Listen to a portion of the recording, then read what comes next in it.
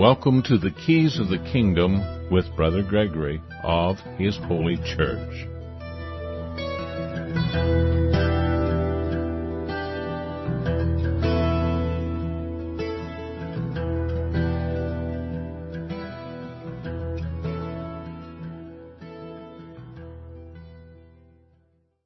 Well, welcome to Keys of the Kingdom. I'm Brother Gregory, and we're going to talk about the Kingdom of God, and we're going to talk about the word religion again. We've talked about it before, but I've written another article which is going up on News with Views shortly.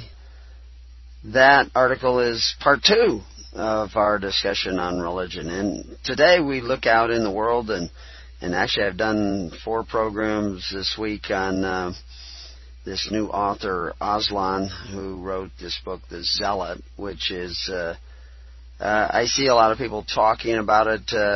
It's all wild in the media. Things have gone viral on interviews with him, supposedly. I believe this is all just orchestrated, partially by Aslan to sell books, but also there is creeping ideas that are coming into existence. I recently heard about laws in Texas that are actually saying that you cannot be hired for a government job if you have ever promoted the traditional idea of marriage, as if somehow or other that excludes you from employment, which is, of course, religious discrimination, because the idea that the traditional view of marriage is not right is the new religion of society. I mean, that is the new politically correct thinking of society. And they don't want to. Nobody said you couldn't have jobs before if you wanted to have a gay marriage. I mean, maybe way back in the past that something like that existed, but that was considered bigotry. That was considered discrimination, and so that was removed. But now the very people that wanted that removed are applying that to people who believed in the traditional view of marriage, which is just amazing that people make that leap. And of course, in my journey of being an iconoclast, exposing what other people have accepted as the truth, which is really a lie, I am often accused of doing the exact thing that everybody else is doing. If someone is accusing you of something, especially with a great deal of venom and emotion, it is very likely that they are guilty of the very thing that they are accusing you of. The ad hominem kind of approach, where they start accusing you of ad hominems because you disagree with them. And you want to talk about the issue, but they want to call you names, and infer that somehow or other you're calling them names. In reality, you're just saying you're wrong, and that's all you're saying. And they distract from the arguments, the actual discussion. And of course, that's what we see with Mr. Aslan, is that they're distracting from the content of what he is supposedly putting in the book, which is, much of it is just absolutely absurd. The idea that Jesus was a zealot, there were 4 different groups, political groups, factions at the altar. There were the Sadducees and the Pharisees, and there were the Essenes, and there was the Zealots. And of course that particular list, there were others as well, but these are the major lists, were written down and explained by a historian who actually was alive at that time, which was Josephus. And he lists these 4 sects or groups or political thinking at that time. And if you look at what Jesus taught and what Jesus was doing, and what John the Baptist was doing, none of that lines up with what the Zealots were doing, like the Sicarii Zealots who were going around stabbing people if they found out they were gay, or if they found out that they were violating the Torah. They would sneak up on them in the middle of the night and stab them and gut them. And that was the kind of course, that was the extreme zealot. There were other zealots who were not quite that extreme, but the zealots were not baptizing people. Now, the Pharisees were washing up at the laver before they entered the temple, but the only ones who were really doing this whole baptism in rivers and water, etc., were the Essenes. And, of course, Jesus Christ and John the Baptist were doing that too. So if you're going to line them up with somebody, you would have to line them up with the Essenes. I'm not saying that Jesus was an Essene. I'm just saying he certainly wasn't a zealot. Nothing. Over and over again, he's talking about forgiveness, and he's talking about being a peacemaker. He does make a reference to he brings a sword. But that sword is a sword of division. He's dividing the goats from the sheep, the wicked from the righteous. He is not following the ways of the zealots. He's not leading his people to the top of Masad after they've gone and annihilated women and children in Jedai, which is why they fled to Masad, was that they had just committed a crime. They were even referred to as robbers. And so the idea that, and he makes huge leaps in his logic, and we won't go into that because I just, like I said, done 4 shows on that. And those will all be available through the Living Network in the days ahead. But what we were going to talk about today is our modern dilemma of this thinking, moving whole societies over in a particular direction of thinking that is actually kind of scary, because we see anyone who's a good student of history sees that this whole progressive socialist anti-religion, which is what we're seeing. See, the religion has been reduced to what you believe, what you think. It used to be how you took care of the needy of your society, which we've covered in the previous shows on this, in the first article, that religion was how you fulfilled and performed your duty to God and your fellow man, which would be taking care of the needy of your society. Providing justice, providing care when necessary. When somebody really falls on hard times. I'm not talking about the people who are just lazy and don't want to work, but I'm talking about somebody who's really struggling, striving, and things just don't go right, and they need help. And religion was how you took care of those needy. And, of course, the religion of Moses, the religion of Abraham, the religion of John the Baptist, the religion of Jesus Christ was all rooted in the foundation of faith, hope, and charity. It was all free will offerings, free will offerings, free will offerings. Now, Jews today, they're all, even in Israel, they're all signed up with social welfare systems that are not based on free will offerings, but on forced offerings. You can go to jail if you don't pay in to their welfare. And that welfare extends from not only the people that are indigent or, become sick or ill or hard times, but it's everybody. Your public school systems, it's all socialism. It's all welfare. It's all, forcing your neighbor to pay for your child's education at the point of a gun. And that's all accepted today. It's a covetous idea.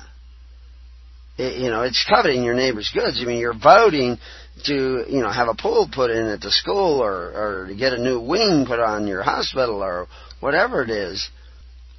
And you're saying, I want to force my neighbors, because we all have one purse now, and I want to force my neighbors to pay for what I want at the school. I want, a new art program or whatever it is. And so you up the ante. Or you elect men who will up the ante and increase the taxes on your neighbor so that you can have a nicer school. And there's some beautiful schools out there. But it's based on covetousness. And that's all accepted today in Judaism. It's accepted today in Christianity. It's accepted today in even Hinduism, and the Muslims accept it. But Moses didn't accept it. Moses rejected it. He wanted you to live by free will offerings. And you had a better idea. You wanted to elect a king who would exercise authority. Even though you were told that if you do this, he's going to take and take and take and take and take and take. And whether you're talking a king or Congress or a Sanhedrin, you're creating a form of government that can take away from your neighbor so that you can have what you want, which is your benefits, you know. You're looking cleverly for the blood of your neighbor, because you want to force your neighbor to take care of your social welfare needs. And this is absolutely acceptable in the minds of most people who think they're Christians. They think they're following Christ. They think they believe in Christ. They think they are religious. Well, they are religious. They have the religion of the Pharisees, who thought the same thing, that produced this system of Corban to Herod the Great that forced the contributions of the people to take care of the needy of their society. And it built a great golden temple. You know, that's where Herod got all his funds. There was no big temple till he built it. And of course, he didn't just build the temple at Jerusalem. He built the temple of Rome also, because he used this. This is a good moneymaker. You got lots of money flowing in when you set up these social welfare systems like that. And this has all been accepted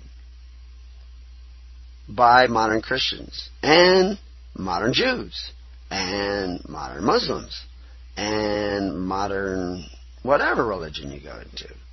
They think that's okay. But it's coveting your neighbor's goods, and it's absolutely in opposition to what God believes is right. Now, He allows you to create such institutions, just like He allowed you, the voice of the people, to elect Saul. He allowed the voice of the people to elect FDR. He allowed the voice of the people to elect LBJ. He allowed whoever your president or your prime minister is today, He allows you to elect that guy. And we should expect that guy will eventually take and take and take and take and take, and he'll get us involved in land wars in Asia and in the Middle East, and thousands of our sons will be put in harm's way, and now even our daughters in harm's way, because their daughters are now in the military, and they'll be exposed to Agent Orange and then DU and if you don't, that's depleted uranium, and they'll come back sick and ill and dying, and you'll just keep going to church singing, and you'll think, hey, I got Jesus, and I'm saved. But you're actually one of those workers of iniquity that Christ talked about, and you have rejected God, and you don't want to have anything to do with God, but you got your religion. You got what you think religion is. Because your real religion is run through the social welfare offices in, England, Australia, Canada, whatever it is, where men who exercise authority one over the other collect money from your neighbor so that you can have benefits. And the funny thing is, I guess it's not really that funny, I guess it's tragic, absolutely tragic, is that all these systems are bankrupt today. New Zealand, Australia, they're all bankrupt. The United States is bankrupt. Social Security is bankrupt. But they're still out there applying for benefits. And so who's paying for it if they don't have any money? Well, they're borrowing it from your children and your grandchildren, see. So you're cursing.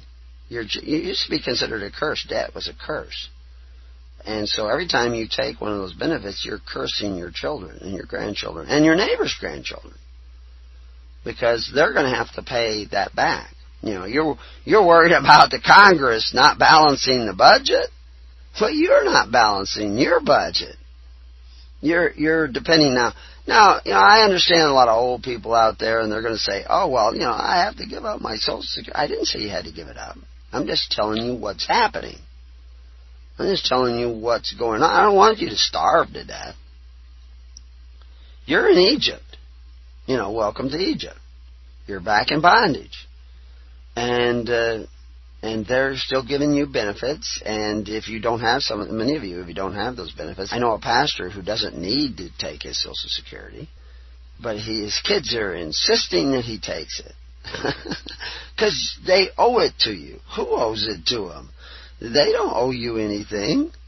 You're still going to them and applying to them to take away from your children and your grandchildren. But his children and his grandchildren don't mind, because they know that your children, your grandchildren are going to help their children pay this back. And they also are just ignorant. They don't understand how the system works. They think, well, you paid into it, you have a right to take out. But there is nothing there to take out. So they're taking out of the pockets of their children and their grandchildren. And they're all skipping down this primrose path, the yellow brick road to destruction. And they don't even get it. They don't get it. And why? Because the pastors are ignorant of the gospel of Jesus Christ. They're not preaching the gospel. They're preaching what you think saves you. You know, if you think a thought, you think the right thought, and you say the right magic words, you're saved. You're saved by what you think and what you say, not what you do, you see, because they removed what you do. It is not important. And, of course, you're not saved by what you do, but what you do is evidence of whether you actually believe. You actually have faith in the real Christ. Because there's a lot of fake Christs out there that they talk about that aren't the real Christ. And see, what the real Christ was doing was setting up a social welfare system based on love. That's simple. That was the religion of Christ. He wasn't a zealot. He was someone who believed in the revolutionary idea that you could take care of one another out of love. And you didn't need to force your neighbor to contribute to your welfare. That's a revolutionary... Most people don't believe that's possible. Most people who think they're Christians today don't think that's possible. But that's the religion of Jesus Christ. That's the religion of John the Baptist. John the Baptist is really a great example. And there was no better man, according to Jesus, than John the Baptist. And he was saying, you know, if your neighbor had a need, share. I mean, that's really simple. It's not complicated. But that's not how you take care of the needs. You take care of the needs of your society by applying to men who exercise authority, one over the other. And Christ said it wasn't to be that way with you. So if it is that way with you, you're not following Christ. That was one of the interesting things. Mr. Aslan, he says he's a follower of Christ. No, he's not. He's not. He doesn't even know. He's not. He probably thinks he's a follower of Christ.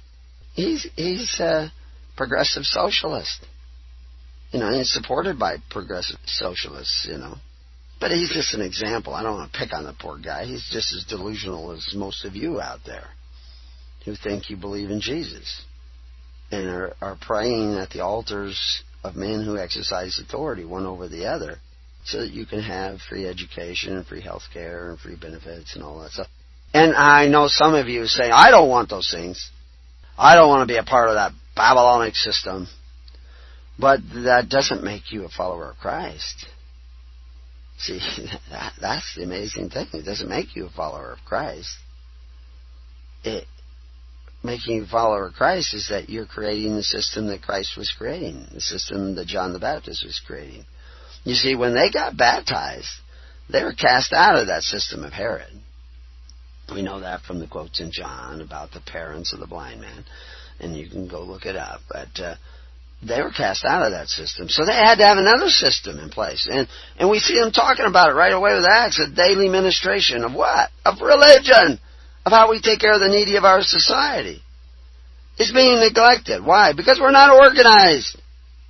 We're not working together. You know, we're starting a new course here shortly. It's only for people who are on the Living Network, so you can go to thelivingnetwork.org. And I've put documents that we wrote many years ago, took to Washington, D.C., and we had some of the top legal minds in the United States. You know, it cost us tens of thousands of dollars out of pocket to have this all reviewed by some of these top people, because we had discovered what the early church was doing, and we said, well, is this legal to do today? How was Christ setting men free?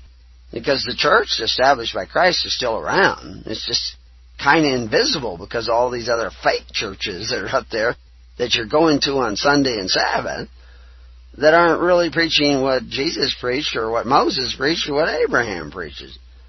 You know, this is radical stuff. I'm sorry, but you guys are delusional.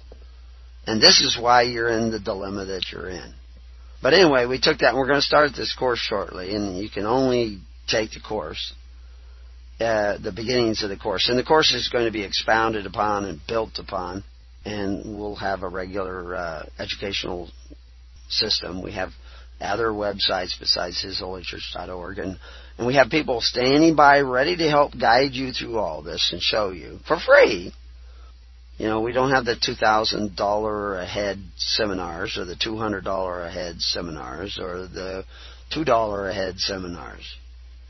We actually are working on faith, hope, and charity basis. So you don't have to pay anything, but you can't take the course unless you're a part of the Living Network. Because you're going to need help in overcoming some of the delusions that you have, you know. And we're getting good at it. We're real iconoclasts. We come in there and we smash those delusions. And we've done our homework. So we're going to be sharing a lot of that information on that course. So it'll be up to you as to whether you want to join us at thelivingnetwork.org and join the network and be a part of that. But anyway, in this article that I've got coming out on News with Views, which is a real iconoclastic article, and tells you that, you know, religionists don't, and anti-religionists and non-religionists don't understand the word religion as it was used in the Bible, don't understand the word as it was used in the Constitution. You know, and when we read in Amendment 1, Congress shall make no law respecting an establishment of religion or prohibiting the free exercise thereof or abridging the freedom of speech or of the press or of the right of the people to peaceably assemble and to petition the government for the redress of grievance. What government? Now, there's a word. In Article 3, in Part 3, we're going to address this word government. Because you say the government, you think, well, that's the United States government or the state government or the county government. No, it's not. It's whatever is governing you. And although for the United States Constitution and the government that it created, the Constitution was the supreme law of the land. It was the branch on which the United States was built. But there are other branches out there. There are other forms of government. These are multi-jurisdictional areas in the world today. And even more so, and this is one of the amazing things, you know, at the time of Rome, you could be a member of almost any government throughout Rome, the Roman Pax Romana. And you would actually get an ID card, a titulus, from your government that says, I'm with this government. I'm with that government. And they mentioned the church had such a ID. And they called it the Logos. That's right. It's actually mentioned in the Justinian codes. So if you were a Christian, you could show this Logos. But there was something else that was going on at that time, and from time to time, and this caused persecution, is they were outlawing foreign religions. Now, they just recently did this in Egypt. And we'll tell you more about how they did that when we get back after the break. But we have to watch it. Every time we use words like religion, what definition are we applying to that religion? That word? What you're used to thinking. See, you're going to keep slipping back into thinking that religion is what I think. And it's not. Religion is the performance of your duty to God and your fellow man. That's what it was at the time of the Constitution, and we'll tell you more about that when we come back.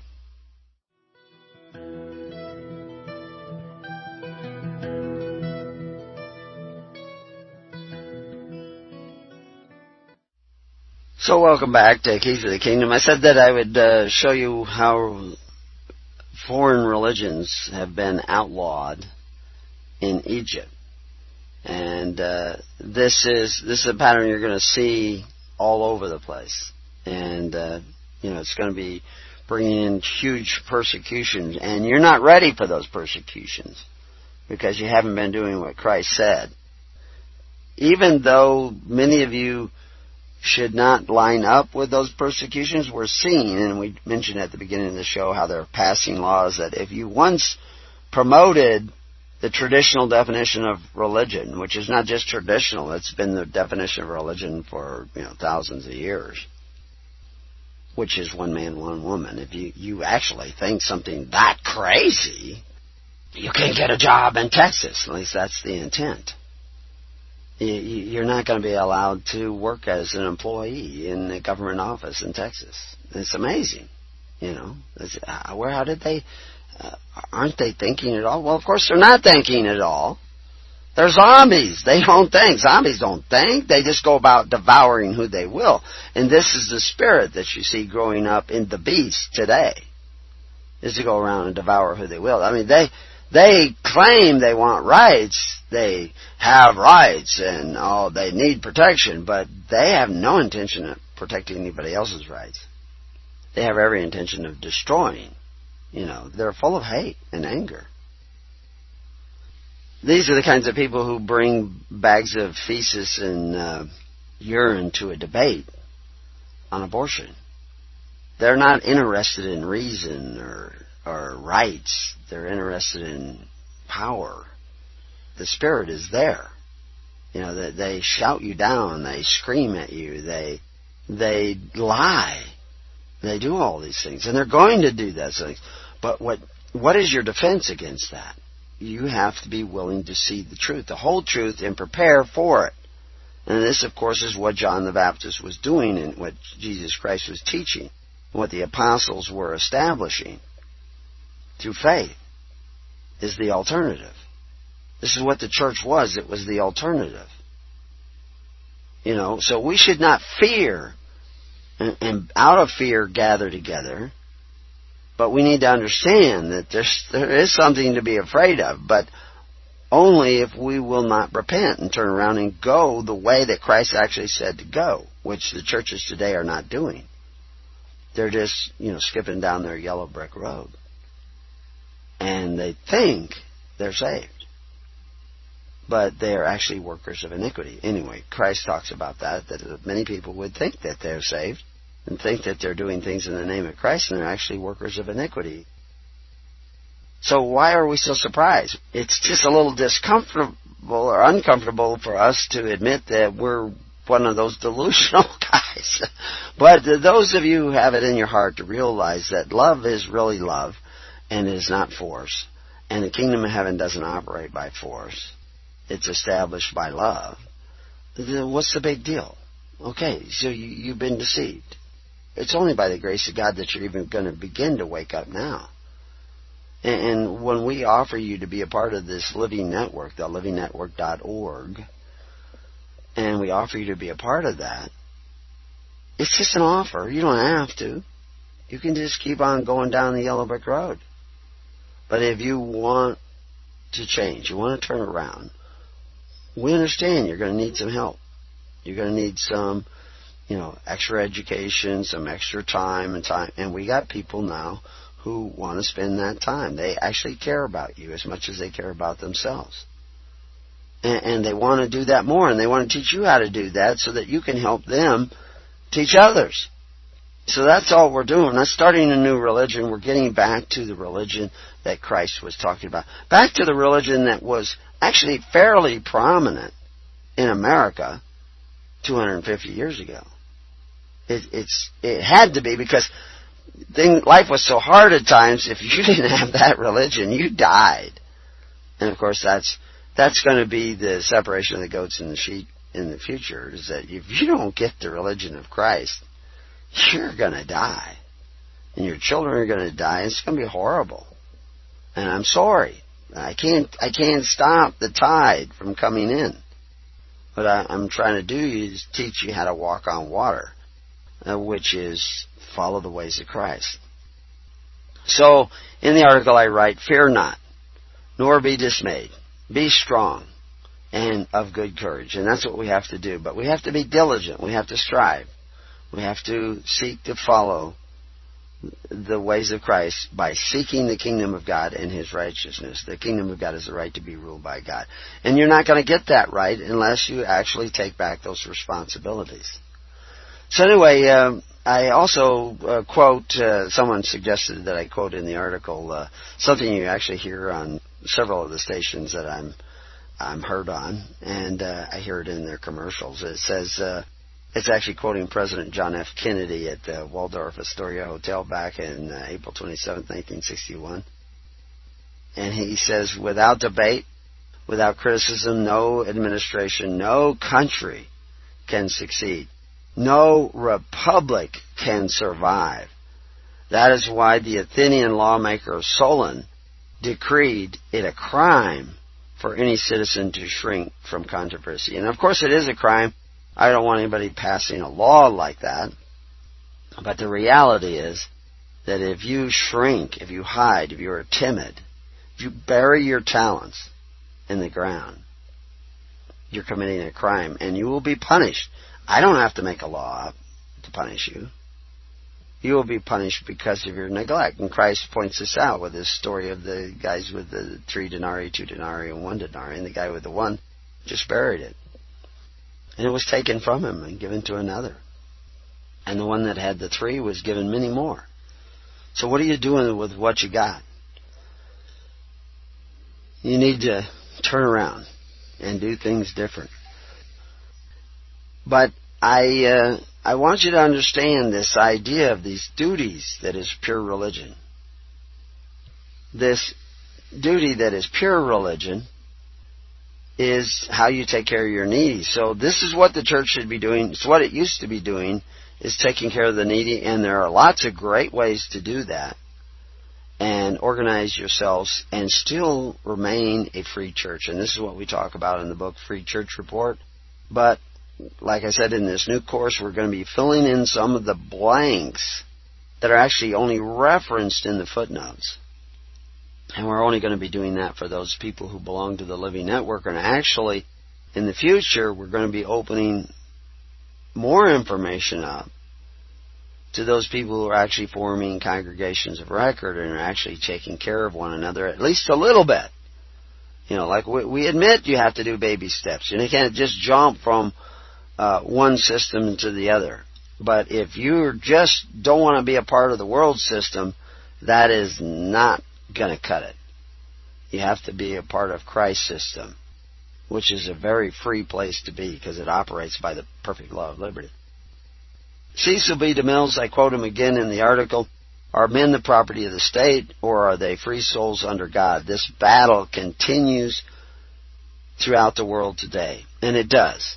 And of course the answer in most cases is that men are the property of the state. They are human resources, and they are actually owned like they were in the bondage of Egypt. So we have to do what Moses was doing, which is what John the Baptist was preaching, which is what Christ established in order to get out of Egypt, is that we have to return to the ways of caring for one another, taking care of one another without those government benefits. And that's not going to be a cold turkey thing yet for most people. It's going to be turning around and seeking this other way of operating by faith, hope, and charity. And that's what your churches should be doing. And they should be doing that in a lot of different ways. And they're not. They're actually singing you to sleep. They're lulling you into a false salvation where you are not doing the will of God. You're not doers of the Word. And you're actually hearers only, and you don't even hear it very clearly, and you're not following Christ. Just like that Mr. Aslan. He's not following Christ. And we go into the fact that this word faith used to be defined as probity, which is good faith is the very soul of contracts. The faith also signifies the confidence, belief, and full faith and credit ought to be given to the acts of those who have the right to judge. And those that used to have the right to judge in America were the juries. They don't anymore. Because really juries require freemen, and there are no freemen. And I know there's a lot of guys out there claiming to be freemen, but I really haven't ever met somebody who was really a freeman. And that may not be entirely true. There have been a few people wandering around that I've met, who never was a part of any system. And they're in their 40s. They actually have been living in between the cracks for a long time. And there are some young people that are not a part of the system, but we've all been tainted by this sin of looking to men to provide us with the benefits of society by force. Well, there are very few of us that have ever not been a part of that in any way whatsoever. But that's okay, because Christ has provided a way. But you have to actually follow that way, walk in that way. And so this probity that faith used to be defined as probity is defined as justice, honesty. A man of probity is one who loves justice and honesty and who dislikes the contrary. And so he's going to be somebody who cares about your rights as much as he cares about his own. And he's going to be working diligently, striving diligently to protect your rights in every aspect. And that's not what I see out there in many of the patriot movements and freedom movements and sovereignty movements. I see guys out there interested in being free, not in protecting anybody else's freedom. And in order to do that, one of the evidences of that is that you actually start practicing pure religion. You start taking care of the needy of your society, unspotted by the world, not depending upon the gifts, gratuities, and benefits of the world. And the word world there, of course, is constitutional order or system of government. It's not the world that might mean planet or the word that might mean age. It means the word that means government. So you're going to become self-governed, self-providing these benefits. And this is what the Living Network and our congregations of record is simply free assemblies, not associations or any of those things, where people actually come together and try to work together to be independent and not be a burden to their neighbor. That's what we're promoting here. We're not promoting anything anti-government. Every homeschooler who still pays their taxes, their property taxes, and even if you're renting, you're paying property tax, that goes to finance the schools, is doing those schools a favor, because their children aren't taking up space. It allows them to educate or brainwash the state children, if we can use that word, brainwash instead of educate, with less expense, because you've taken back the responsibility of educating your children. Now, they're not going to like that. Eventually, they're going to try to outlaw that entirely, as they have in many countries already, because they don't want to have parallel societies. But that's what Christ was teaching, is a parallel society. So you need to get on the boat with that right away. And I know a lot of you maybe think that you can't homeschool your children. But if you were in congregations of people that cared about your children as much as their own, you could help each other and you could homeschool your children, you see. You could become health, education, and welfare. You could become the FEMA of your society. We use that word FEMA all the time, but for us it means Faith Emergency Ministry Auxiliary. And that's what the church was. And so that's what you have to get back to, and that's pure religion. Undefiled before God is to be taking care of those needs of your society through faith, hope, and charity. And I don't care if you were a Jew or a Muslim or a Hindu or whatever. That's where you're coming from. If you want to follow Christ, that's what you have to do. You have to start taking care. If your neighbor has a need, you have to fulfill that need through faith, hope, and charity. That's it. That's as simple as that. That's religion. That's pure religion. Now, there's another religion that's not pure religion, that's actually wicked religion, and that's where you take care of those needs through force. And this This divides you between the goats and the sheep, between the followers of Christ and the followers of John the Baptist, and even the followers of Moses and Abraham, and the rest of the world.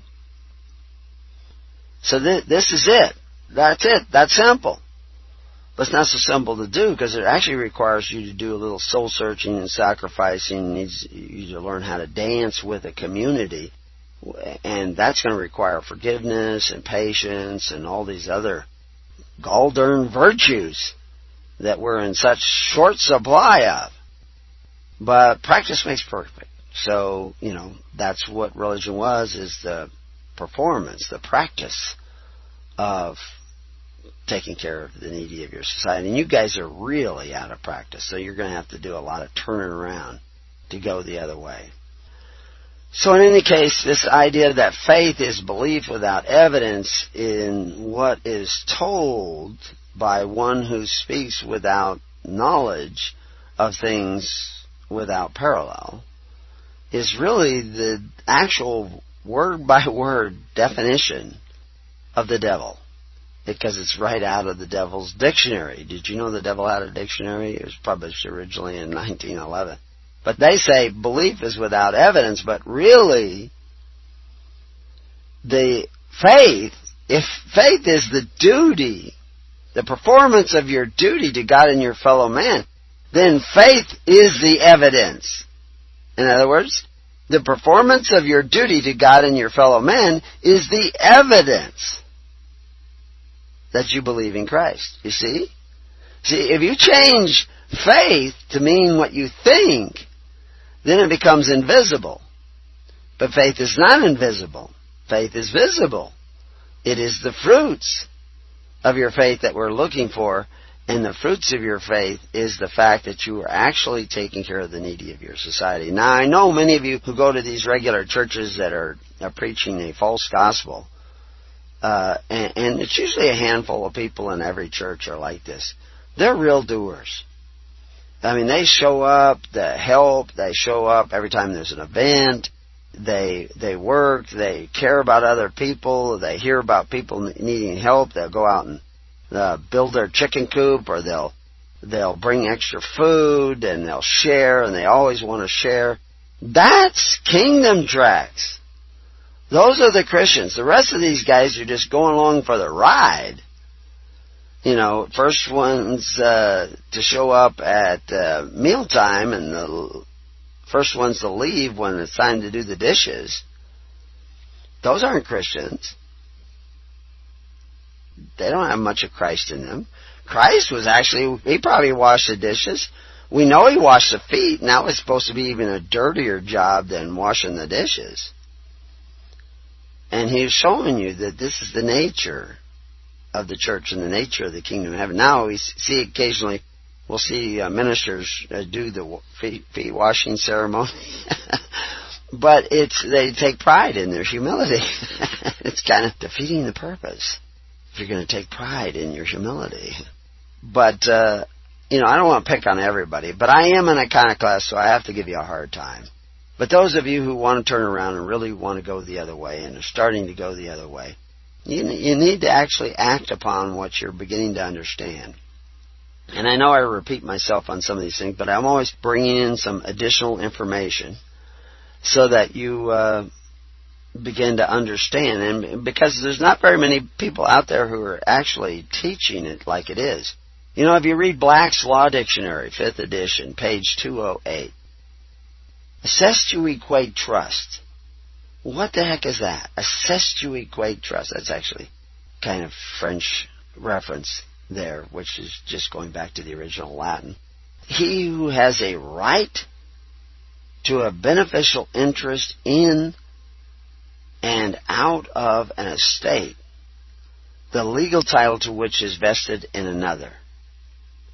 Okay, somebody has the beneficial interest in a thing, a part of an estate, and you have the legal title. So the beneficial interest is actually belongs to the one holding equitable title. And it says later in that definition, the person who possesses the equitable right to property and receives the profits and benefits of the estate, but the legal title and possession, as well as the duty of defending the same, reside in another, which you can find on page 1353. Okay, what they're talking about is where you're at today. You have a legal title to your house, you have a legal title to your car, you have a legal title to your labor, you have a legal title to your children, a legal right to your children. You always talk about legal rights, my legal rights.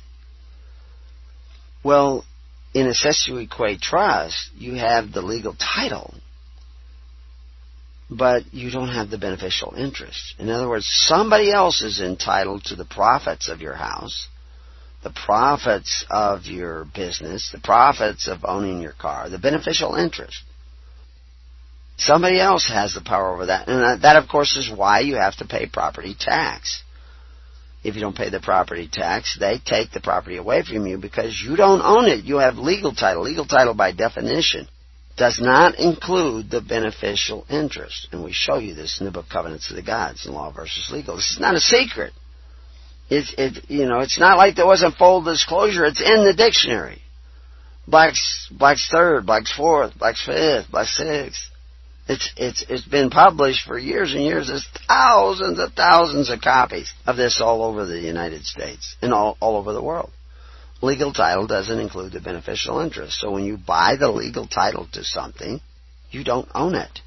The one holding the equitable title owns it. And that, in this case, is supposedly the state. But the state's bankrupt, so somebody else owns the state. So they own the beneficial interest. It's held as collateral. So therefore, in order to live in your house, you have to pay the debts, the beneficial interest. You see, in the kingdom of God, you own your land. You own the beneficial interest. But you're not there. You've left that. It's kind of like Elba says, left the building. You have left the kingdom of God and gone like Cain, whoring after the city-state. And in the city-state, you don't own the beneficial interest of your land, your labor, your children. They belong to the state. This is how far you've gone while you were singing in your churches. You're back in the bondage of Egypt, worse than it was in Egypt. Worse. And your preachers aren't telling you that. They're saying, oh, you're saved because you think a thought. But you're not. You're workers of iniquity. You've gone whoring after the ways of Babylon, the ways of Nimrod, and the benefits of Nimrod. And you've sold yourself. And you become the Nicolaitans, which God hates. The conquered people, conquered by your own lust, your own covetousness, just like Peter said. Through covetousness, they would make merchandise of you. This is the way it is. Faith is trust. You've put everything in a trust. You didn't understand how it was working, but then again, you didn't really want to get educated. You went to public schools. That's where you went. And according to the law of nature and nature's God, the first absolute duty of an individual toward others is to do injury to no man. And where this might have happened, to make good the damages. Well, the fact is you injure your neighbor all the time. You force your neighbor to contribute to your welfare in a covetous system that is not cast up. So now you have to repent of that. And of course, that's what we're going to talk about in the next show, is how you repent of that and how you can turn this whole thing around. Because Moses did it, Christ did it, and if you follow their ways, you can be a part of doing it too. Of course, it's going to take a miracle, but we'll show you how that works next time on Keys to the Kingdom. Peace on your house. God bless. You have been listening to The Keys of the Kingdom with Brother Gregory of His Holy Church. For more information on the educational ministry provided by His Holy Church and Brother Gregory, including services, counseling, lectures, books, and other audio materials, please write to His Church at Summer Lake, Box 10, Summer Lake, Oregon, 97640. You can also find us on the web at www.hisholychurch.net.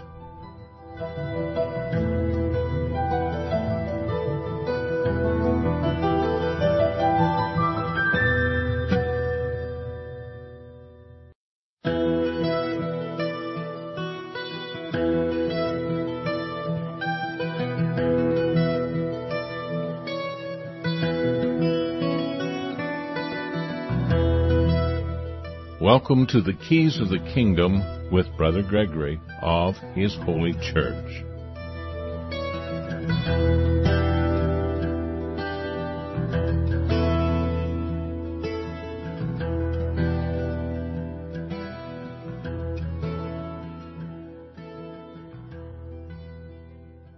Welcome to Keys of the Kingdom.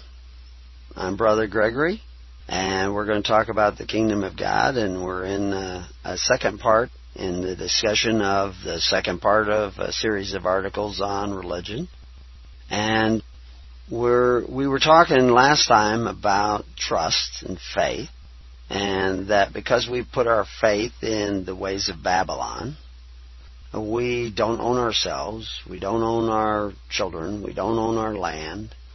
Somebody else has the right to rule over us. They have a right to take away from us, take and take and take and take, including our children. And we've gone completely out of the way of what was called the Kingdom of God, which is the right to be ruled by God. We're ruled by men. We think we're free, but that's part of the delusion, is to imagine that you're free when you're actually in bondage to the world. And you have not gone the ways of righteousness, and therefore you have returned to that bondage. And one of the ways is they change the meaning of words.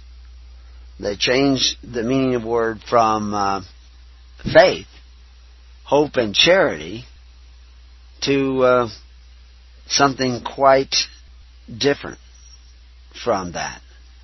And we need to repent of that and go another way, to operate in an entirely different way than the way that we have gone.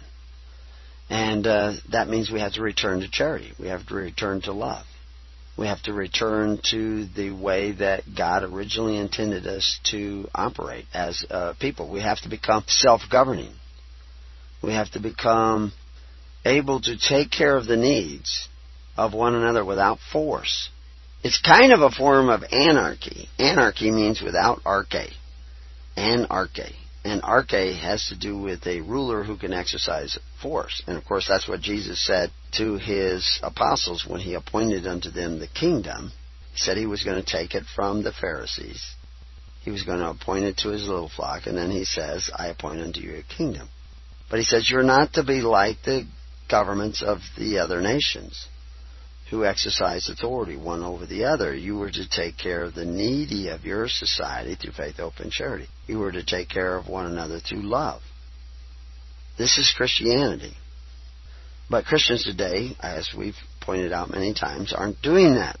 They're taking care of one another through applying to men who exercise authority one over the other. So they're not doing what Christ said. They're doing the opposite of what Christ said.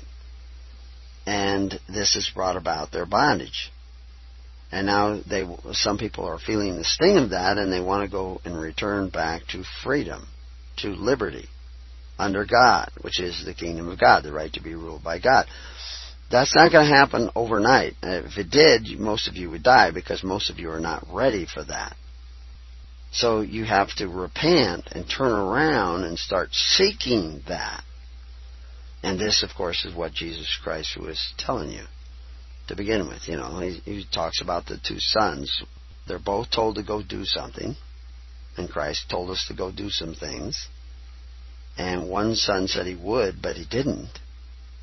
Another who said that he didn't want to, but he did. Which one was the real son? It's the one who was the doer. You see, in modern religions say we believe in Christ, we want to follow Christ, we want to make Him our king. But in reality, on a day-to-day basis, they're making other men their king. And they're praying to other men for their benefits. They don't say, Our Father who art in heaven, hallowed be thy name, thy kingdom come, thy will be done on earth as it is in heaven. Give us this day our daily bread, and forgive us our trespasses as we forgive those who trespass against us. And I actually started that by saying they don't say that, but actually they do say that, but they just don't do that. Their daily bread comes from men who exercise authority. It doesn't come from the Father. It doesn't come by way of the Father, which is through faith, hope, and charity. This is a no-brainer. I'm saying the same thing over and over again, but slightly different direction. Now here I'll give you another quote. The lex fundamentalis, okay, and we're over here in Latin, lex fundamentalis, of natural law, is the duty of every man, so far as in him lies, to strive that the welfare of human society in general be secured and maintained. So, the word lex in this statement is the Latin word that is often translated into the English word law. It isn't the only Latin word that's translated into law, and you'll see that in the chapter on the covenants of the gods, law versus legal, that there are two words in Latin that are both translated into the single English word, law. Lex comes from lex legis, which means to bind. And jus juris is the other word, and that means what is just, right, and fair. But in this particular definition, it's saying lex fundamentalis, the fundamental lex, the fundamental bond of natural law. Now, natural law is not created by men. Natural law is what's natural. It's right reason. It's what is true. And we're all seeking to understand what that is. But, you're endowed by your Creator with certain inalienable rights. But they base that on the fact that they believe that there is a law of nature and nature's God that has set everything into motion, has set parameters in which legal systems are created. And it's the duty of every man, so far as in him lies, to strive that the welfare of human society in general be secured and maintained. But how? In what manner? And of course, that manner in which we decide to do that, we call government. So, if you were doing that through free will offerings, through your church, and your ministers were actually serving the people, they have these religious services where they sing and they recite things out of the Bible, and they say, well, that service was good. But there was actually no services provided except for the service of strengthening your delusion. They didn't feed the poor. They didn't take care of the needy. They didn't ask you, is everybody okay? They didn't lay hands on the sick. They didn't have any of those services. They just, it was all about what you think, because they've reduced religion to what you think and what you feel and not what you do, you see.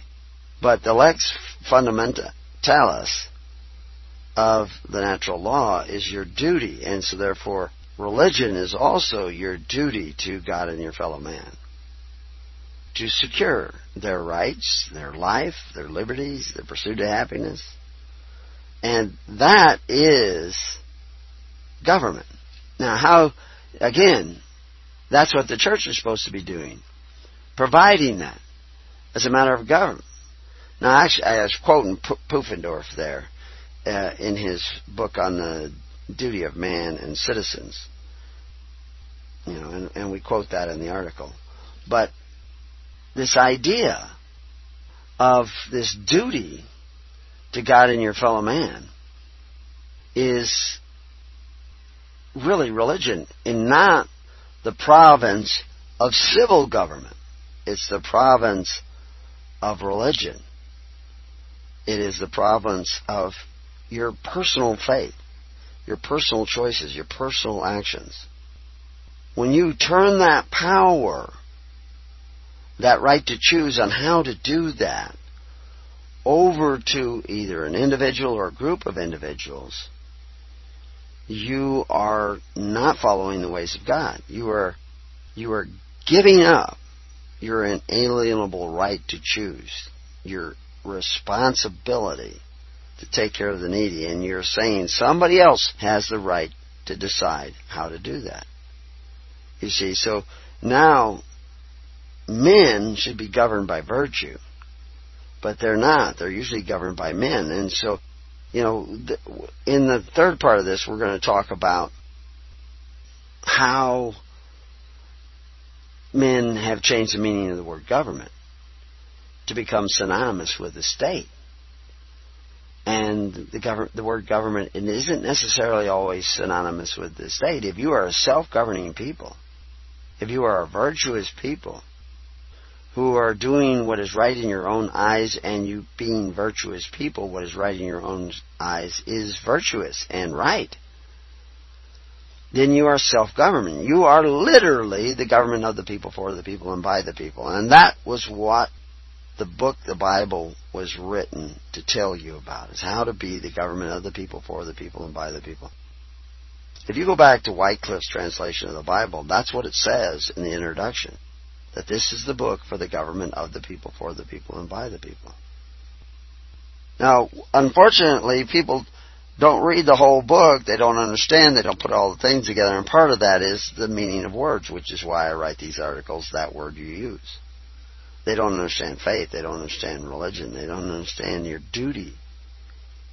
You see, you're not to oppress the stranger in your midst, like Egypt is doing with that law that we mentioned in the last show, where if you have a charity that asks for donations, and you're not a government-instituted charity, you can be arrested and thrown into jail. We're not far from that in America. You got to be a 501c3 determination letter charity, or you could be accused of a crime. Now, the reality is, it's still on the books in the law today in America. Churches are automatically considered 501c3 even if they do not file a 1023 determination letter. They don't have to file that 1023, and they're automatically considered, no qualification. Now, the IRS has 14 elements that they look at to determine whether or not you are a church, but you don't have to meet all of them, and most churches meet some of them. But really, that isn't really to be the driving force of the church, although the church should be aware of that, because that's, being aware of the world in which they live. But their driving force is, am I in conformity to the items that Christ listed off that the ministers must do? And most churches, the vast number of churches, do not meet what Christ said the church should be doing. They aren't doing what He said His ministers should be doing. They aren't being the government of God that's operating by perfect law of liberty through faith, hope, and charity. They're not taking care of His sheep. They're not feeding His sheep. If they have any needs in their congregation, physical needs, like you see the first century church actually bringing out sacks of grain and bread to give to the people who needed it at church. And that's what they came there. They came and they said, what we need, where we're falling short. And those that had shared with those that didn't have enough. They explained this way back in the first and second century church, taking care of the daily ministration. But the modern church doesn't do that. The daily ministration comes up. They say, here, go to this government office. Yeah, this government office that is run by men who exercise authority one over the other. That we're not responsible for your temporal needs. We're only responsible for your spiritual needs. That's devoid of what Christ was saying. Christ fed people real bread, real fishes. He fed them. And the modern church should be doing the same, but they're not, because they're under this strong delusion that religion is just what you think and not fulfillment of that duty. So now, the province that used to be the church, the duties of the church, are no longer maintained by the church, so therefore the rights of the church are going to disappear. And they are disappearing. And people think, oh, it's because they're making us do this and they're making us do that. It's no, because you're not doing what Christ said to do. You're not doing what the early church was doing. This is why the world is in a mess. I'm not going to blame it on the government. The government's taking up your slack because the ministers are not being the church established by Jesus Christ. And why? It's because the elders in those churches, the men in those churches, the heads of families, that's what an elder was, just the head of a family. The elders in those churches aren't doing what Christ said. They're not following the ways of Christ. They're not loving one another. They don't care about their neighbor's rights as much as they care about their own. They don't care about their neighbor's life as much as their own. They got think and feel good religion down pretty good. Now, some men feel a hypocrisy when they go to church. Well, this is why. Because the churches are hypocritical. They say they're following Jesus. They use the name of Jesus, but they're taking it in vain. Because they're not doing what Jesus said. They're not feeding the sheep. They're not taking care of the needs of the sheep. Which they always did before. But now they say, well, no, that's the government's job. And that's why the church, if you look up in Black's Law Dictionary, the definition of the church is one form of government.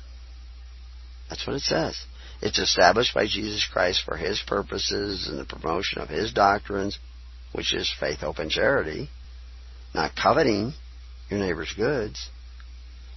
Not going into debt. But paying your debt. But being strivers, diligent strivers, to be ruled by God and not ruled by men. Not making agreements with unbelievers. Isn't that the doctrines of Christ?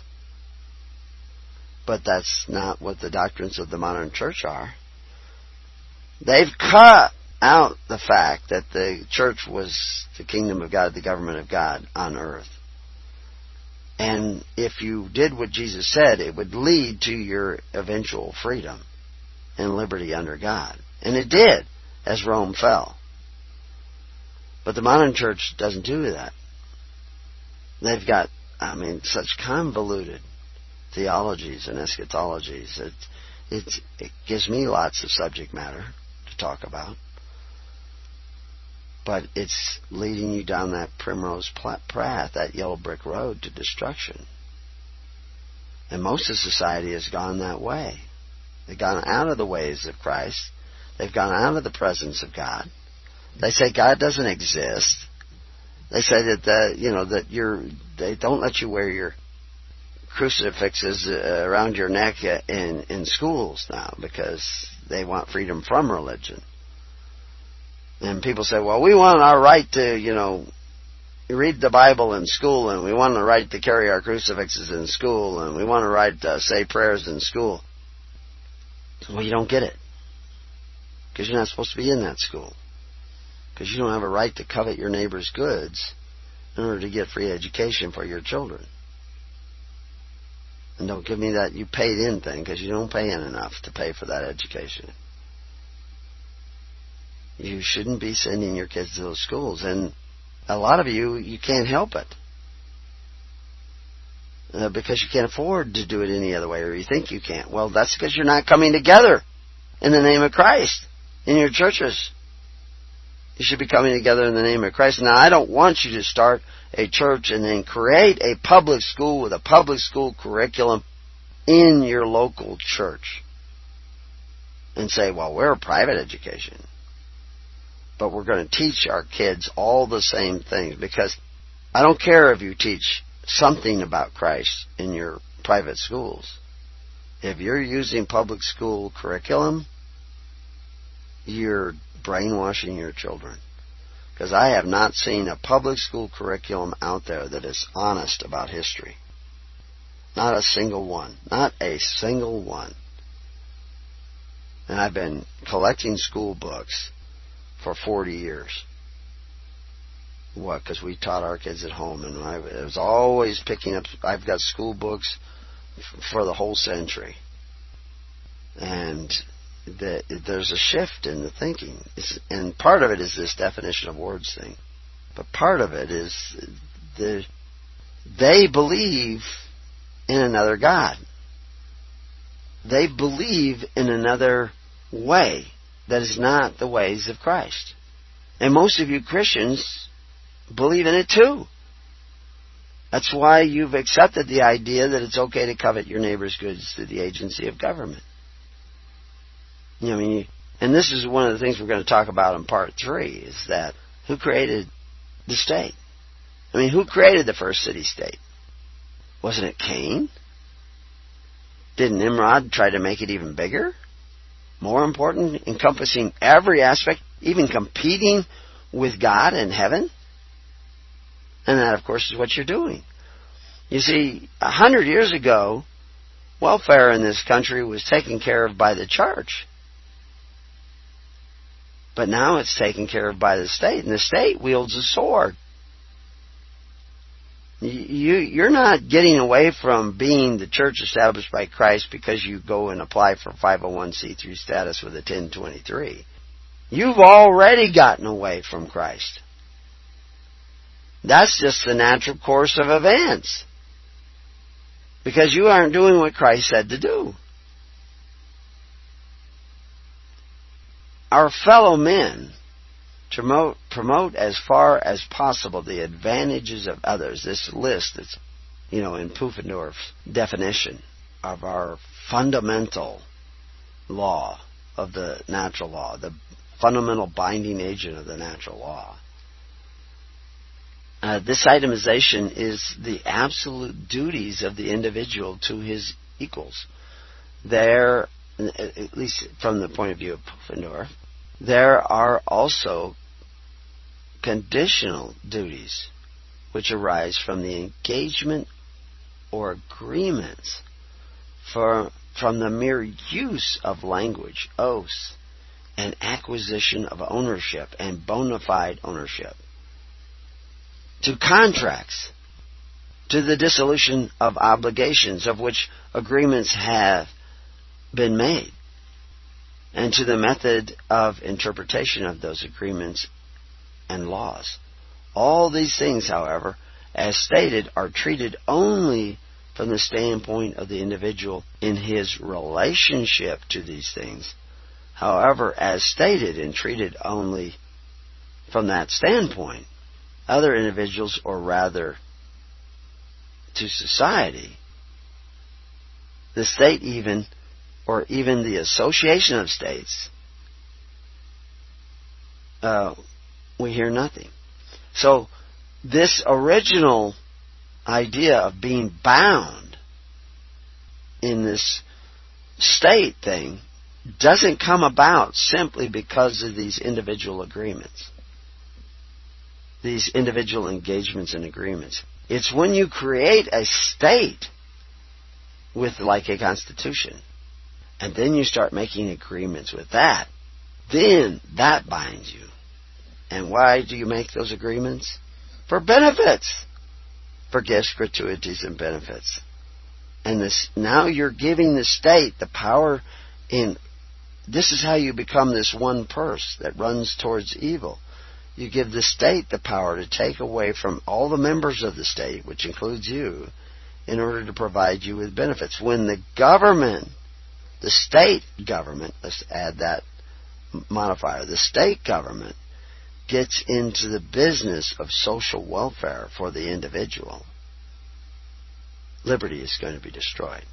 It's just not going to exist. It's just going to go away. Men who seek power will seek office, and they will rule over you. And they will take and take and take and take and take and take and take, which is what God warned you about in the Bible, which is what, if you go read Common Sense by Thomas Paine, he quotes that whole thing. in Samuel 8. He's quoting the Bible in common sense, because the Bible is full of common sense, as long as you don't get lost in the symbols. That's how they unmoor you from the virtue that is expressed in the Bible. You know, I mean, just recently I was giving lessons on the subject of, it mentions unicorns in the Bible. Oh my gosh. That's the Bible. If we're going to use the Bible, and it's talking about unicorns, there is no unicorns. Yeah, there is unicorns. You can go down and see unicorns in most zoos. Unicorns are rhinoceroses. There's a one-horned unicorn and there's a two-horned unicorn, which is not really called a unicorn, but a binicorn. And both of them are mentioned in the Bible, and in great detail, and that's what they're talking about. But you change the meaning of unicorn to mean a mythical horse with a single horn on its head, which it did not mean that if you look it up in an 1828 dictionary, or even earlier dictionaries, you'll see that a unicorn was a rhinoceros. That's what it is. And once you understand that and you read those words in context, they make absolute perfect sense. And and you hear and we also did a little course on the two different bloodlines. And I was mistaught that originally. I was told that one is the lineage of Mary and the other one is the lineage of Joseph. No, they're both the lineage of Joseph. Both are lineages of Joseph. One is based on lex fundamentalis, the natural father, and the other one is based on the legal father, based on Deuteronomy. And I'm not going to go into all that now. But if you're uneducated and you think there's all these discrepancies, but once you begin to understand and start looking at the Bible through the eyes of Christ and what He was saying and what He was doing, but of course you have to see the eyes of Christ. You have to see what He was really talking about. This is why Christ said, it's not flesh and blood that reveals this to you. Now I use the Bible and I show you and I make the connections and I fill in the gaps and I show you the history that nobody will teach you. But I know the way you understand this is by divine revelation.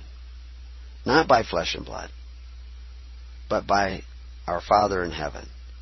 The quantum, spiritual, divine revelation of God awakens you to the simplicity of the gospel. You cannot be in a free society and be giving the power to the state to force your neighbor to contribute to your welfare. You simply will not be in a free society. And that is the transition that we've made over the last 100 years.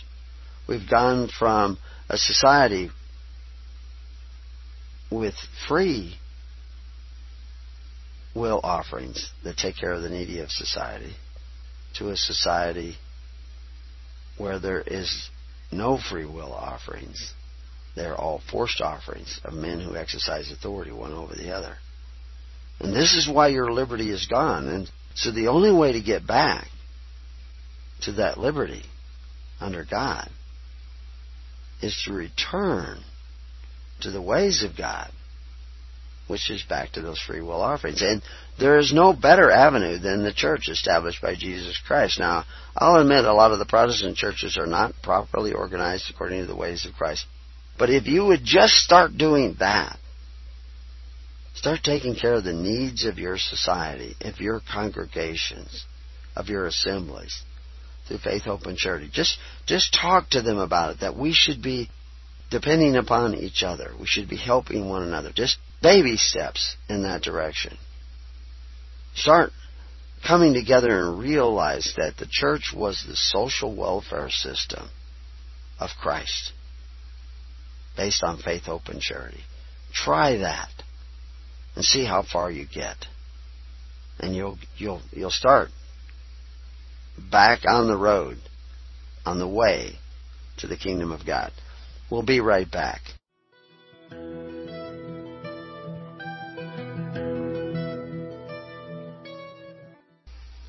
Welcome back to Keys of the Kingdom. We're talking about religion being the duty to God and our fellow man, and those duties are to care for one another. And if you go back to Pufendorf, and a lot of people don't even know who Pufendorf is, but even other preachers I know who've written things on Romans 13, Chuck Baldwin, quotes Pufendorf in his book on Romans 13, which I disagree with. I understand where he's trying to go with that, but you should read our book on Romans 13, which is The Higher Liberty, and you'll see that it's even simpler. And you don't actually have to quote Pufendorf, although I don't mind quoting him, because he is a fundamental writer of law, and he lived during a period of time where there was this transition. You know, they were still toying with this divine right of kings, which was a promotion of King James, which we'll talk about in part 3 of this series. But he shows a little bit of this transition. He was a pretty smart guy. Anyway, he talks about this duty of our fellow men to promote as far as possible the advantage of other fellow men. You know, we have to care about others as much as we care about ourselves. And that's our duty. And he has these itemization of absolute duties of the individual to other individuals. But the state's not even mentioned in any of this, because the state is not a product of the natural law. None of these duties are associated with the state originally, because the state didn't exist until Cain created the first city-state by going out of the presence of God and then suddenly finding a need for the state. You see, remember when Samuel talks about, you know, the voice of the people crying out and wanting to have a king, a state, you know, some sort of central leader, and it might be, you know, they might have had a Congress and a Sanhedrin and all those things. But they wanted this ruling body to make decisions for them. This creation of the state. God says, go ahead and give it to them. Go ahead and give it to them and tell them what's going to happen. They're going to take and take and take and take and take. But, he says, the reason they're asking for this is because they have already rejected me, which is what Cain had done. He went out of the presence of God and said, oh my gosh, without God, I need the state. And then once you create the state, then you have the process of the state becoming more and more your God. And you see this with the progression in the Roman history. For 500 years, they had no emperor. They had no emperor that needed to say that I am God. I am the apotheos of our society. I am the ruling judge of our society. And you can go read our articles on that to understand that, but we won't get sidetracked because we only have a little bit left of this show. None of these duties that are these natural duties, these religious duties of caring for one another, are associated with the state. But when you start to associate them with the state, things change. Things change. You change. And you change because you start to associate these duties with the state. The foundation of liberty is established in a state of nature, what they call the status naturalis, you know, wherein there was only a dependence upon God and society, had not yet been constituted into a state. And this was prior Cain, prior Nimrod. Society and state are not the same thing, although they may merge by some of those same elements that Pufendorf mentioned, the arise from engagements and agreements, and even acquiescence. Imposing conditional duties upon the people. But it begins through the individual's consent, or, like I said, acquiescence. But the word government is not synonymous with this state either. Government is a very general term. When men govern themselves in that state of nature, they have government. They have the government of the people, for the people, and by the people. But the more the people depend upon the state and look to the state and pray to the state and apply to the state for their daily bread, for their justice and righteousness, the more power they give to the state. They literally worship the state, you see, because this was the whole thing about Moses wanting to take the people out into the wilderness to worship God. Well, why couldn't they worship God there in Egypt? Because they were already worshiping the Pharaoh. They were serving the Pharaoh. They were paying homage to the Pharaoh. I mean, worship is about homage. 20% of everything they earned had to go to the state. And the state took care of their needs, fulfilled those duties to their fellow man. But this made Pharaoh more and more powerful until they knew not the ways of Joseph. And of course, this is always the way it is. I mean, Saul was a great guy. You should listen to our show on the Saul syndrome. Because when Saul was a great guy, he was defending the weak and he was fighting for justice. But when you gave him power, power corrupts. And the more power you give them, the more corrupt they become. And the more corrupt they become, the more power they want. And the lazier you get, and the more power you give them, and the more corrupt they become, and the more lazy you become. And it's an endless cycle. It's a spiraling cycle down to the destruction of society. Happened with Rome, happened with Greece, happened with the United States, New Zealand, Australia, England. It's happening right before your eyes. And your choice is, what part do you want to play? Do you want to get to be a part of an alternative system that is cast up, or the one that is spiraling you down to destruction? And this is the choice that we've always had. And the choice that we have often made wrongly. We look at these terms and we misuse them so much that when I mention them again, if I mention government again, what did you just think? Did you think state? Or did you think kingdom of God? Did you think church? Taking care of the social welfare needs of the people in pure religion? You see, I always have to add these. Pure religion, and then the religion you guys got. Because pure religion takes care of the needies unspotted by the world, the constitutional order and systems, or government. That's the definition of that word in the Greek, according to Thayer's. That word is defined as government. It's translated world, but so is the word aeon, translated world, and the word ekomene, translated world. But it means government, unspotted by the government. You know, but God so loved the government, in other words, the people in the government, that He gave His only begotten Son that they might be saved. In other words, reform their government back to the ways of God, which is free will offerings. And actually, you see Paul actually talking to the treasurer of Corinth, trying to convince him, you guys should do this with free will offerings.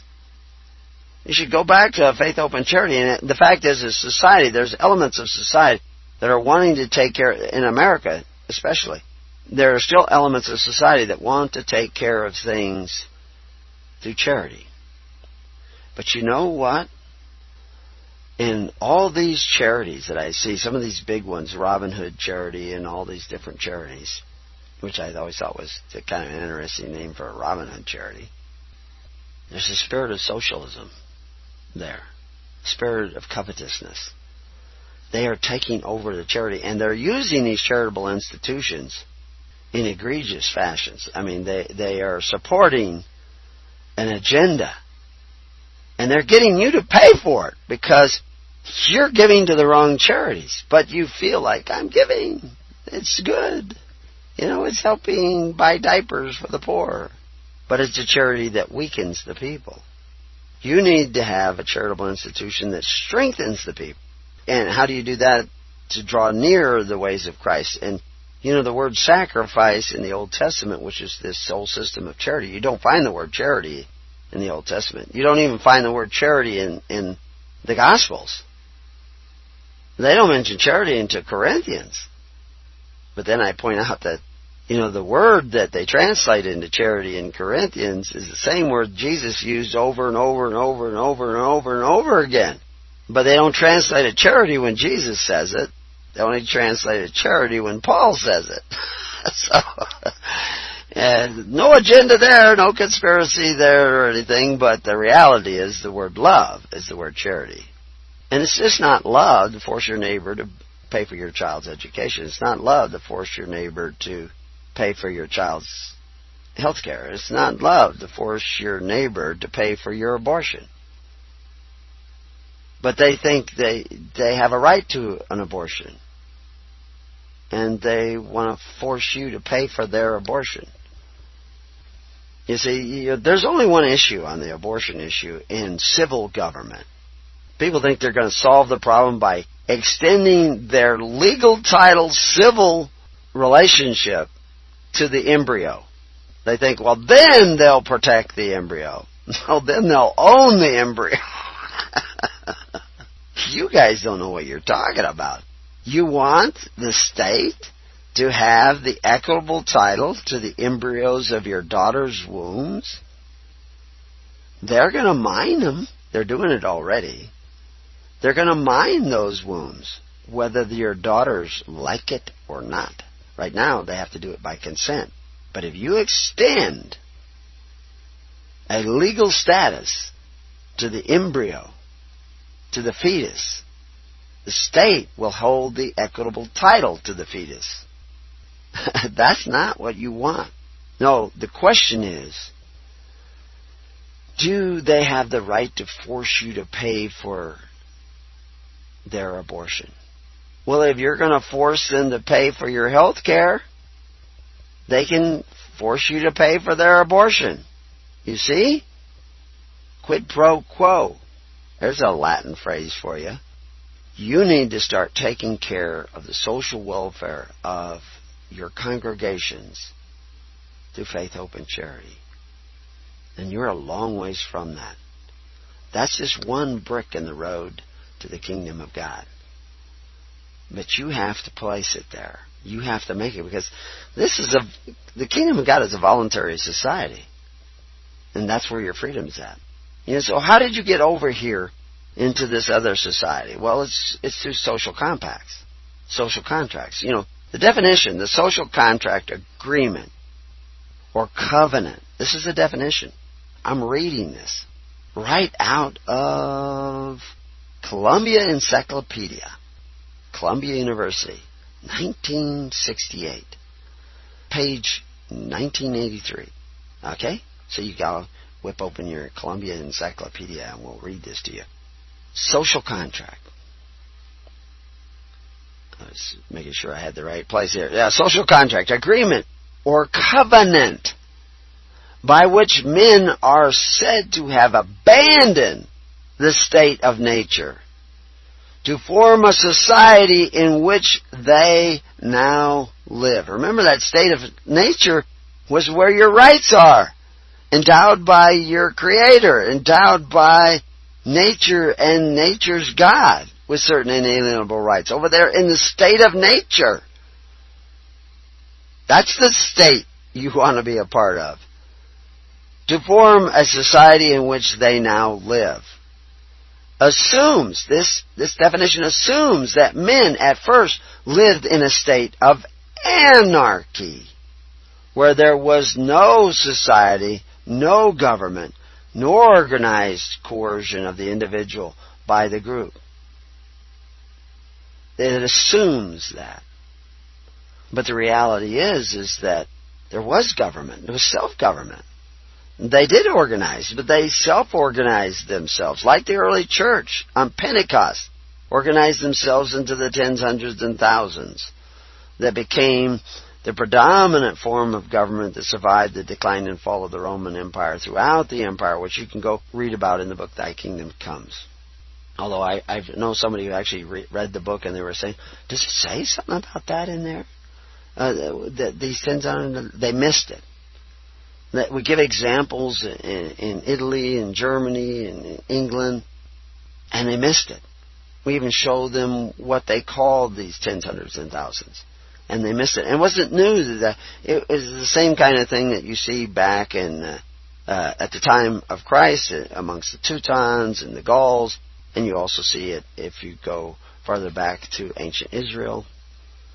This was self-government. They organized themselves. So they were organized. They just agreed to organize themselves, not by a compact contract and covenant. Their covenant was with God, to care about one another, to love their neighbor as themselves, to not oppress the stranger in their midst. They became a government of the people, for the people, and by the people. That's not what you are today. But anyway, the definition goes on to say, by the social contract, or covenant, or agreement, men had surrendered their natural liberties in order to enjoy the order and safety of the organized state. Now again, that phrase, organized state, they're assuming that they could not be organized without force. And of course, Christ is saying, no, you must be organized without force. You must be organized according to the perfect law of liberty.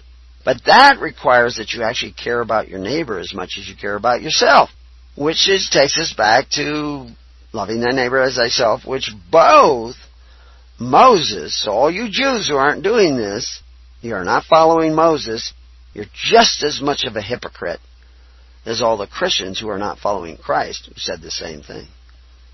You don't love your neighbor, you force your neighbor. You have abandoned the state of nature. You've abandoned nature and nature's God. And you have gone out of the presence like Cain. And you formed your civil city-state where you force your neighbor to contribute to your welfare. You see how you've done this in every aspect of your life? And you wonder why you're not free? It's a no-brainer. It's an absolute no-brainer. The state is a product of man.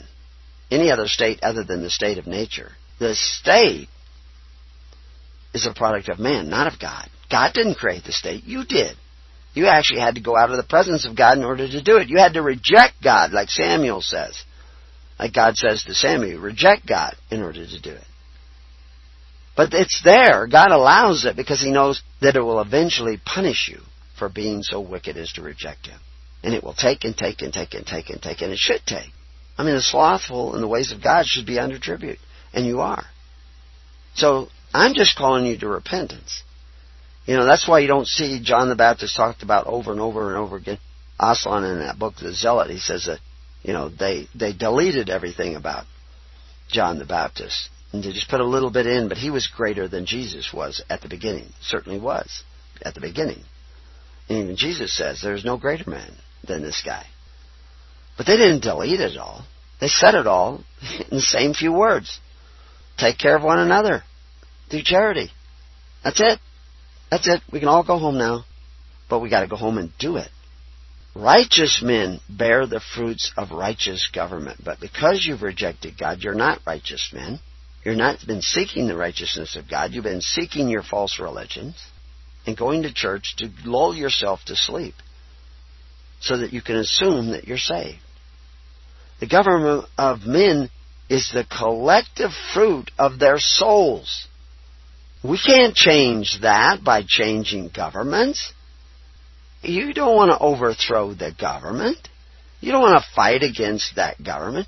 It is the collective fruit of your souls that has produced this. But I can tell you, now, most of you will not want to repent and turn around and go back to the ways of God. Evil men produce evil government. Write it down, okay? Righteous men bear the fruit of righteous government. You haven't been righteous. You haven't been seeking the kingdom of God and His righteousness, which was the message of Jesus Christ.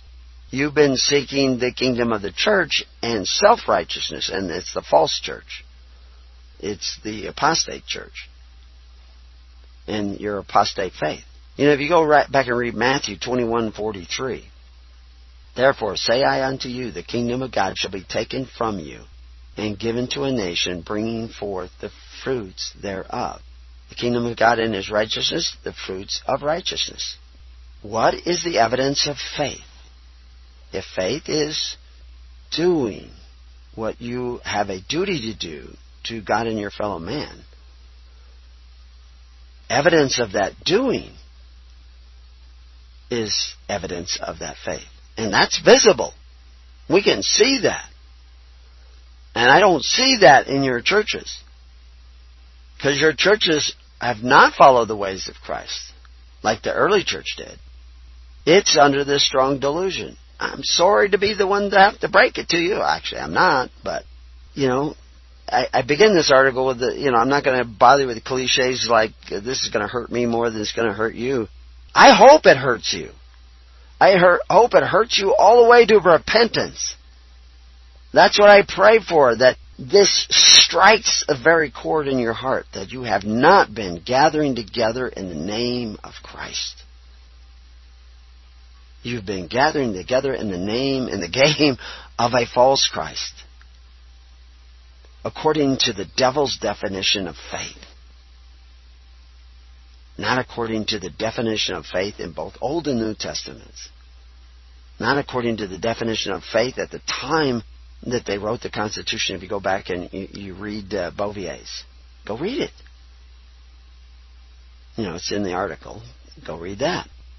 And when he saw the fig tree in the way, he came to it and found nothing thereon, but leaves only, and said unto it, Let no fruit grow on thee henceforth forever. And presently the fig tree withered away. He gave that warning to the Pharisees. I give that warning to you, false Christians. You have followed the ways of the Pharisees. Your Corban, your social welfare, is that of the Pharisees. You just have to go look up that article on Corban at hisholychurch.org and read it and find out what you've been missing. You have to start repenting, turn around, going back the other way.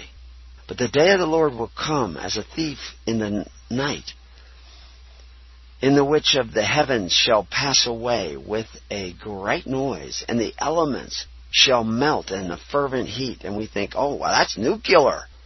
Except for that word element. It shows up all the time in the Bible. Galatians. It talks about, even so we, when we were children, were in bondage under the elements of the world, the constitutional order and systems of government. Elements of the world, in bondage. Same word, elements. But now, after that ye have known God, or rather known of God, how turn ye again to the weak and beggarly elements? Same word. Whereunto ye desire again to be in bondage. This is where you are. Go read Colossians 2:8. Go read Colossians 2:20. You'll see the same word elements in there. Rudiments. Elements. Beware lest any man spoil you. You've been spoiled. Repent. Turn around. Let's go back. Let's go back together. God bless. Until we meet again. May peace be upon your house. And God be with you.